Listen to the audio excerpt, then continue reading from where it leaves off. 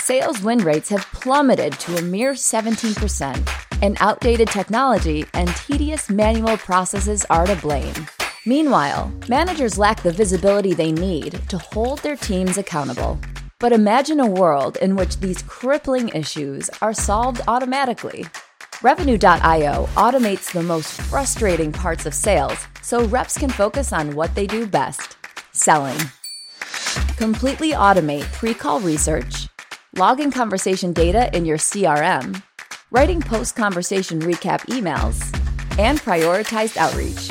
And as reps book more meetings and close more deals, managers gain the real-time insight they need to scale what's working across their entire team.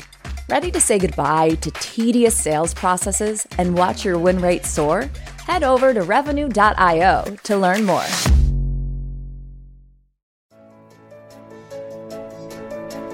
It's time to accelerate. Hi, I'm your host, Andy Paul. Join me as I host conversations with the leading experts in sales, marketing, sales automation, sales process, leadership, management, training, coaching, any resource that I believe to help you accelerate the growth of your sales, your business, and most importantly, you. Hello, and welcome to Accelerate. I'm excited to talk with my guest today. Joining me is Julie Thomas. Julie is the author of Value Selling, Driving Up Sales, One Conversation at a Time, and the CEO of Value Selling Associates. Julie, welcome to Accelerate. Thank you, Andy. It's a privilege to talk to you and your following today. I appreciate the opportunity. Wow, pleasure to have you here. So take a minute first and introduce yourself. How'd you get your start in sales? Well, very interesting. So I've been at this for a little while. My first job out of college, I was actually in finance. I got some advice from my late stepfather when I was in college that said, you really need a business degree. And my favorite course at the time, my freshman year in college, was economics. Mm-hmm. And he said, if you like economics, you should really transfer to the business school and get a degree in finance, which was really some of the best advice that he ever gave me. And so I transferred to the business school, got my degree in finance, and then with an undergraduate in accounting, and then immediately got recruited into a finance position out of college. Hated it. Hated every minute of it. So the good advice notwithstanding, the career choice wasn't what you wanted. It was not what I wanted. So I ended up leaving that job and found a job working in as an inside sales professional at the time. And this is back in the late 80s. And I was an inside sales professional. And the business model for the company that I worked for was we were partnered with outside salespeople. So I was responsible for renewing the existing accounts that the outside salesperson had brought in. Mm-hmm. And then upselling and uncovering new opportunities within that account. I did that for about 1 year and had the highest retention rate and the highest upsell rate. So immediately got promoted at the time into a field sales position. Now, what was the product? I worked for a company called Gartner Group. We were selling IT research and advisory services. And at the time, I was partnered with an outside rep who was selling to major account vendors. So the accounts were HP and Apple and Sun Microsystems. It was about a half dozen accounts in Silicon Valley. Was successful with that and moved into be a major account rep then at the age of 27, supporting some of our Gartner's largest accounts in Boston. And I had none of these accounts exist anymore. I don't think it's because of me. I think it's in spite of me. Well, I know. Tell us who they were, and we'll see if you had anything to do with it. They were DEC and Prime and Data General. I used to refer to my territory as the not-for-profit mini-computer vendors. And I worked in that territory for 4 years. And as part of being in that territory as an account manager, Gartner had invested in this product called the Value Selling Framework. And I was trained in value selling. And quite frankly, Andy, value selling was the reason that my career at Gartner took off. I was there for 16 years, 1 year in inside sales, 4 years in outside sales, and then sales management, and ended up in global sales training and professional development. And we used, at the time, the value selling framework to train and onboard all of our salespeople, inside salespeople as well as outside salespeople. Mm-hmm. And so fast forward 16 years after I joined value selling, I had been relocated to the San Diego area. And okay, I chose... So you went from Gartner to working for value selling. Yeah, well, I left Gartner and approached value selling thinking, gosh, I know value selling. I've used value selling. I've taught value selling. I've managed value selling. And what happened was when I approached the founder of the company, I found out that he was looking for his exit strategy. And this was back in 2003. Mm-hmm. So with my husband's full support, we put a plan together and actually acquired Value Selling Associates from the founder who went off to retire.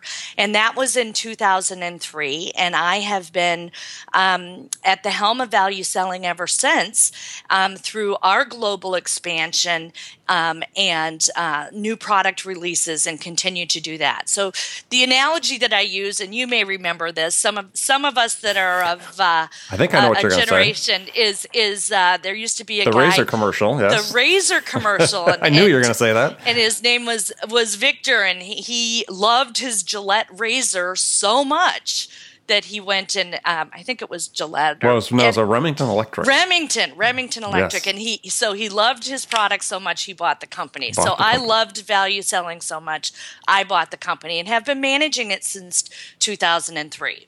Excellent. Okay, great story. All right, so let's start digging into value selling. So what is value in sales? Because this is in danger of becoming one of the most overused, least understood terms in sales, and everybody throws it around pretty carelessly. So to you've been in selling, the value-based selling for a long time. What is value in sales? At the simplest level, Andy, let's keep it simple because you're talking to me. Absolutely. At the simplest level, value selling and selling value is, does the salesperson know how the prospect or customer will answer the question, is it worth it? Is it worth the investment you're asking me to make in your product or service? And if you understand how the prospect's going to answer that, because it's pretty simple. Either they're going to say, no, it's not worth it, or yes, it is worth it. If you understand how they're going to answer that question and the answer's positive, then you have somehow established value in that prospect's mind. The critical component of value is knowing that every customer is going to answer that question differently. And so the key to value selling is, how does the sales rep engage, not profess a value proposition, but engage the prospect to facilitate a positive response to that question? Yes, it is worth the investment, the time, the effort, the energy, the risk of making a change and doing business with you. All right, so let's just make sure we go back and reiterate what that question is again for people listening. So say it again. So the question was, make sure the sales rep understands how the buyer is going to answer the question. Is it worth it? Is it worth it? Is it worth it? Anytime you're asking somebody to make a purchasing decision, at some point, either consciously or unconsciously, the person who's going to make that decision is answering the question, is it worth it? And you and I both know that we go through that either consciously or unconsciously when we make consumer-based buying decisions. Somebody's going to buy a high-end fancy schmancy car, and somebody else is going to say, you know what, all I need is a low-budget car that will get me from point A to B. How they answer the question, is it worth it, is very different to them. And salespeople need to understand how to do that. The interesting thing is, value has two components. We primarily work with business-to-business sales. So at some point in time, everybody has to understand the value is it worth it to the business? Can we build a case? Can we justify this decision, this purchase, in the context of what the return will be to the business? Based on what the investment has to be, yes. Absolutely. Is there ROI? Is there payback? Is there cost savings? Is this going to enable us to open up new markets and, go places that we haven't gone before, shorten our development cost, shorten our waste, whatever that might be. But the second component to value is always the value to the individual. Does this align to the individual's personal value? Because personal value will outweigh business value every time.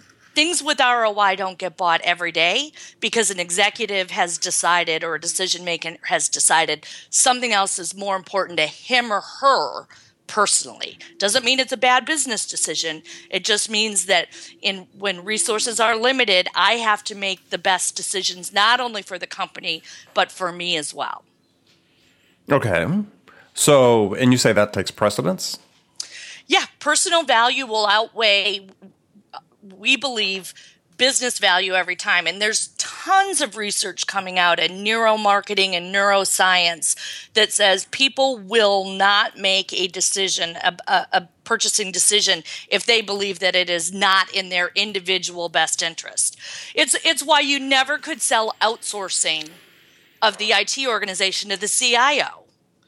You had to sell it to the CFO because the CIO had too much vested in maintaining the organization from that perspective. So understanding what's in it for the individual and connecting to that motivation is just as important as helping that individual build the business case to make the purchase decision. Yeah, and to me, all right, I get it. I mean, that doesn't conflict with anything I think I would understand or believe, because I think that purchase decisions are fundamentally emotionally driven, and someone looking out for their own best interest that's not a very logical or rational decision, but it is a very emotional decision. I mean, they may think it's rational, but it's really being driven by their emotions. So yeah, that makes sense.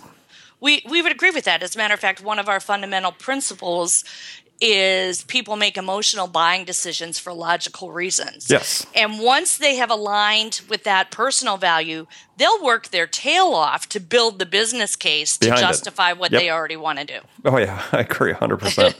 Actually, I was just on another interview, I was just talking to someone about this, and I just read something recently about a researcher that was working with people who had some a damage to part of their brain in accidents or whatever that prevented them from feeling emotion.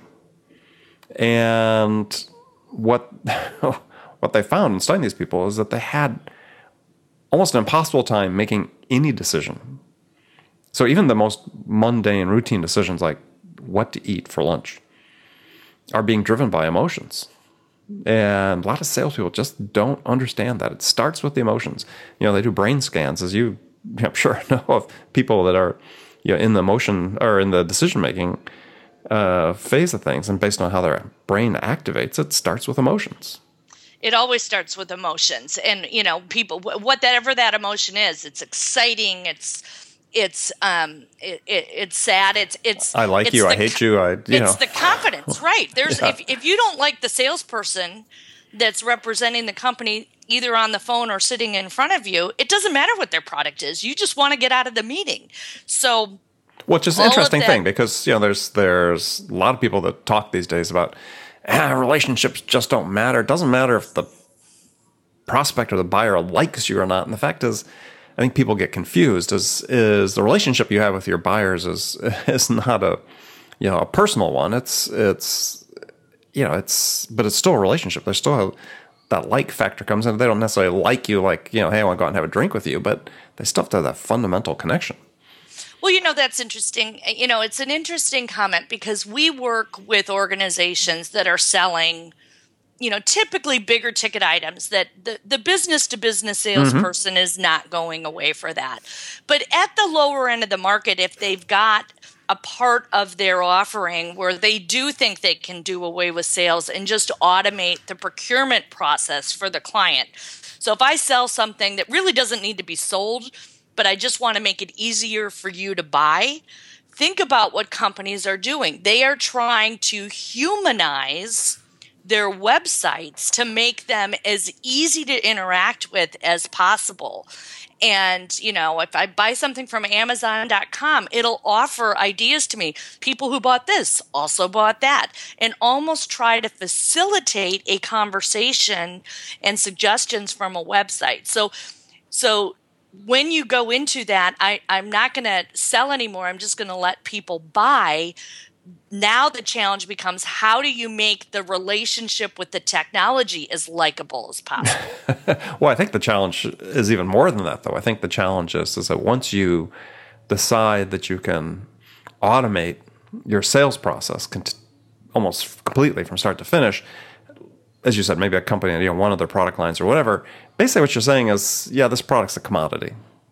Agreed. This product's a commodity because there's nothing of value that the sales reps could be able to help you with that's going to change or influence your purchase decision. So therefore, we're just going to be able to automate the whole thing. And at that point, you're like a pencil, right? Pencils, you don't need any value in your channel. It's all based on price and convenience and delivery.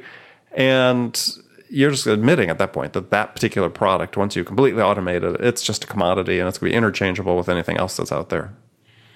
Agreed. And then you try to create loyalty so that you can charge a penny more. Yeah, good luck.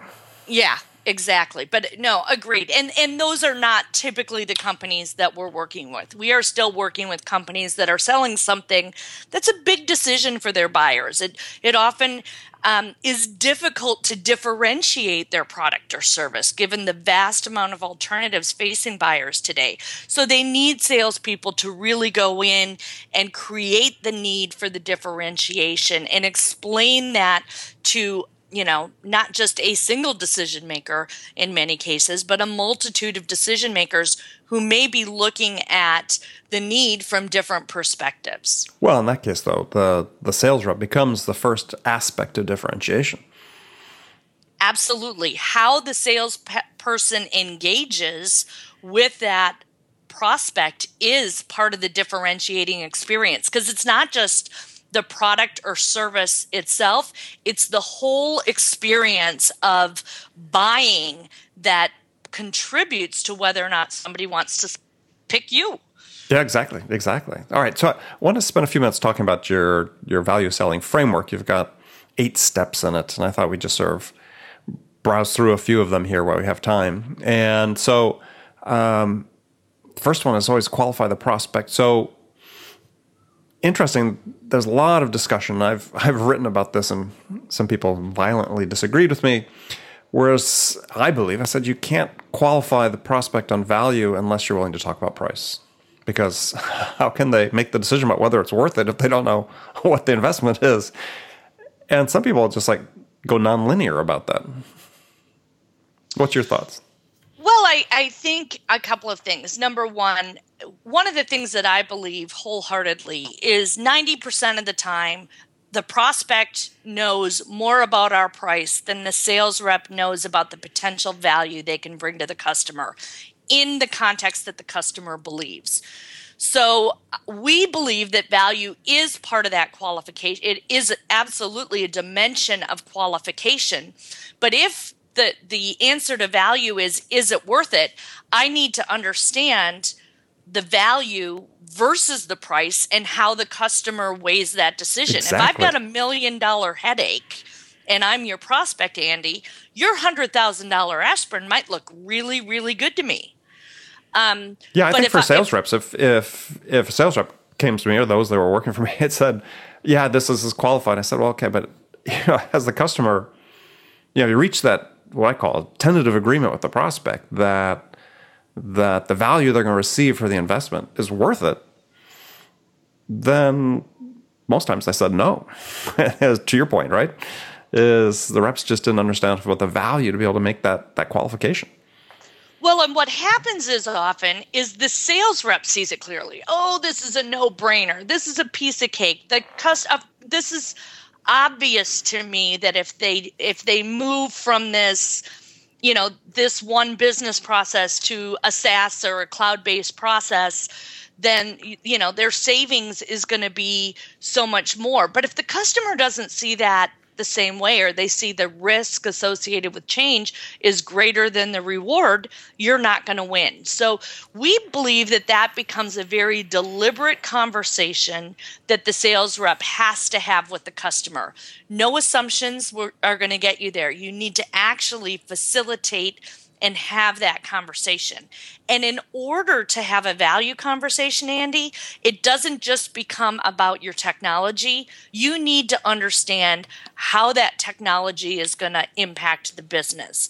So the first thing that we teach sales reps is no matter what you sell, human resources services, business services, some sort of a technology, if you only talk about the technical aspects and the technical problems you solve, you will never be able to have a value conversation. You need to talk about what's going on in the business that creates need for that technical solution, because not all problems, not all pain is worth addressing.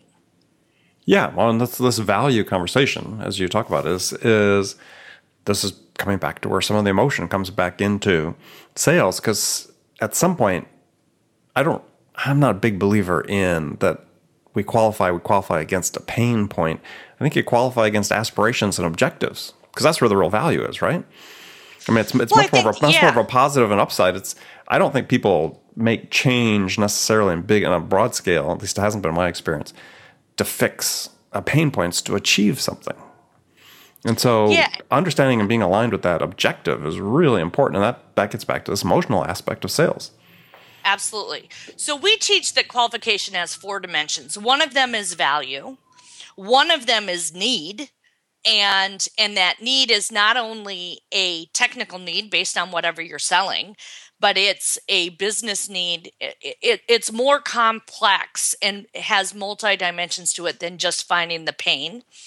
And then the third one is power, because we see a lot of lost deals happening because the salesperson finds out that they are selling to someone who can't buy. Happens a lot. It happens a lot, and so you can't have the value conversation if you're not talking to the right person who has the authority and the ability to actually make the procurement decision. And or it's somebody that has responsibility for what that value ultimately ends up being, right? Who cares Absolutely. Most about what that value has to be? Absolutely. And in today's world, that is more and more people in the boat, more consensus-driven decisions, more committee, task force, because a lot of companies have found that as a way to mitigate their risk of a bad decision, of making sure more and more people are involved in that decision-making process. And then timeline. What's the plan? What's the plan for them to get the value? So we teach them to use timelines in the sales process as a way to motivate and create urgency by focusing on value realization, not just on getting the order. Because if I've done this right, then me closing the order is just a step to you getting the value. So we kind of upend that sales process and focus on value, not on procurement. Yeah, I think that value realization is really a critical point that's so often overlooked. I mean, there's a great quote that I have in my latest book from Jeffrey Colvin, who wrote "Talent is Overrated," and in this book he talks about the ability to, and this is paraphrasing, his ability to quickly gather information to make good decisions is becoming a key competitive advantage for companies. So the ability to get through their process so they can get to the value realization stage more quickly is really important. Companies don't set out to spend a year to make a decision on something. They could spend 6 months making a decision on it if you, as a seller, were helping them make that decision more quickly. Yeah, and mitigate their risk that they're making a bad decision. Risk. Right, but also that they get the value more quickly. Absolutely. Out of it. I mean, that's why they're there. And that seems to be a part. Why do you think that salespeople miss that part so frequently? Is that the customer has an incentive to make a faster decision? In fact, the research is showing, I mean, IDC and others have studied this, at least in the B2B space, people want to make faster decisions. Well, I think a couple of things. I think, many sales reps aren't focused on that value realization because they haven't taken the time to figure out what the value is. And so they confuse knowing their value proposition with understanding how the customer is going to measure the value in their situation. And so if you don't know what the value is, you can't, and when they expect to achieve it, you can't use that to create a timeline that says, hey, if you want to see this impact your business by the fourth quarter of 2016, and we're sitting here in mid-June or the beginning of June in 2016, you've got to make a decision in the next 30 days or everything's going to be at risk for the end of the year. And if you haven't taken the time to have a conversation about that and understand that, you can't build that timeline to focus on value realization. And so I think it's just a miss from many salespeople. And quite frankly, it's because of the heavy pressure. When is it going to close? When is it going to close? I think VP of sales should be asking the question, when does the customer need the result? And therefore, when is it going to close? And if they start asking that question a little bit differently, sales rep might get a little bit better at answering the question in a way that will create the urgency and motivate them to take action. Right. And I think the key thing there that you talked about is the result, the outcome. The outcome isn't they bought our service and they've implemented it. The outcome is they've bought our service, implemented it, and are now receiving the value that they expected they were going to receive based on that investment.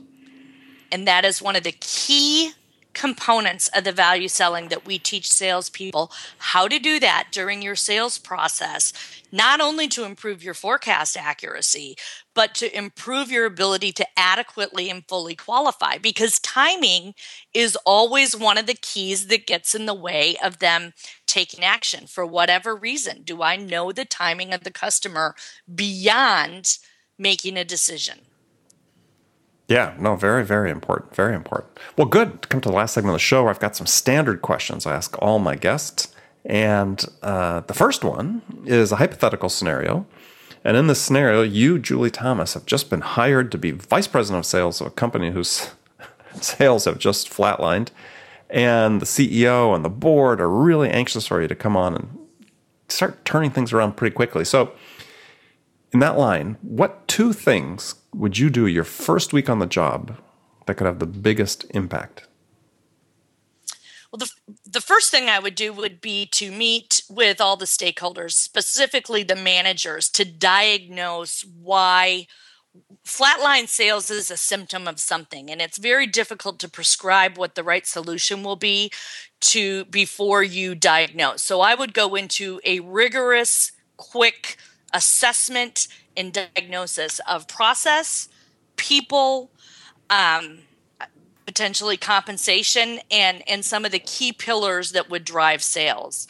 The second thing I would do would be to make sure that I had the board in the boat with me with a prescribed set of solution and an agreed upon timeline to turn it around, so that I was clear on what their expectations were and I was working a plan with them with key milestones to make sure that once we had diagnosed those problems, we had a prescriptive solution in place, and however much time it was going to take to do that I had their buy-in to that early on and wasn't surprised that they expected a turnaround in 30 days when I thought it would take 90. Or 6 months or whatever, yeah, right? So manage up, manage down. All right, manage up, manage down. Good. Okay, so now I've got some sort of rapid fire questions. You can give me one-word answers or elaborate if you wish. So the first one is, when you, Julie Thomas, are out selling yourself, I mean, when you're out selling personally, what's your most powerful sales attribute? I think it's my confidence and my experience that our program, not only have I used it and it's worked, I still use it and it works. And I am just so confident that if I sit down with a VP of sales, that we can impact their business and impact their careers with the success of value selling, that becomes contagious. Okay. Next question. Who's your sales role model? My sales role model. Interestingly enough, I grew up with my father being in sales and sales manager. Mm-hmm. And while he sold something very different than I sell today, I think I learned a lot on his work ethic and his relationship building skills. He worked in an industry where he got to do, his customers became his greatest friends. Okay. What did he sell? He sold boxes, corrugated boxes, and they did a lot of entertaining in that industry. And he had phenomenal relationships that the relationship decommoditized his product. Yeah. Except today it's all commoditized, I'm sure. He's retired. Yeah. So next question is, so other than your own, what's one book every salesperson should read? Other than my own, let's see. One of the books that I really enjoyed reading was a book. It was when I first came to become a sales manager, and it was called Everyone's a Coach, and it was written by Ken Blanchard and Don Shula. And it was a great book that helped me understand how to leverage coaching as a sales manager. Ah, great. That's the first time somebody's mentioned that one. Excellent. Okay. And then last question is, what music's on your playlist these days? Oh, my goodness. Well, I just went and saw Billy Joel a couple weeks ago, so I've been listening to him. But I'm also a country girl at heart, so I've got a lot of the pop country on my playlist right now. Such as? Brad Paisley, Kenny Chesney, Carrie Underwood, songs like, artists like that. Well, good Garth stuff. Brooks, too. An old Garth Brooks, yeah. Always like Garth Brooks. All right. So, well, great. Julie, well, thank you for being on the show today, and tell people how they can find out more about you. Please visit valueselling.com, or feel free to call me directly or contact me directly. Valueselling.com is our website. My email is julie@valueselling.com. We're on LinkedIn. We're on Facebook. And we would really love to hear from you and see if we might be able to partner with you and your organization. All right. Well, great. Well, thanks again. Thank you, Andy. I appreciate the opportunity. And remember, friends, make it a part of your day every day to deliberately learn something new to help you accelerate your success. And an easy way to do that is to make this podcast Accelerate a part of your daily routine, whether you listen on your commute, in the gym, or as part of your morning sales meeting. That way, you won't miss any of my conversations with top business experts like my guest today, Julie Thomas, who shared her expertise about how to accelerate the growth of your business. So thanks for joining me. Until next time, this is Andy Paul. Good selling, everyone. Thanks for listening to the show. If you like what you heard and want to make sure you don't miss any upcoming episodes, please subscribe to this podcast on iTunes or Stitcher.com. For more information about today's guest, visit my website at andypaul.com. Hey, sales strategists. At Revenue.io, we're not just imagining the future of sales, we're building it. We offer the world's most complete platform for revenue teams, and we're featured in the most recent Forrester Waves for both sales engagement and conversation intelligence. With Revenue.io, you can slash call prep time to seconds, guide your reps in real time to have more successful conversations. And after calls, we generate ready-to-send recap emails so sellers can keep deals soaring toward the finish line at light speed. See the future of sales now at Revenue.io.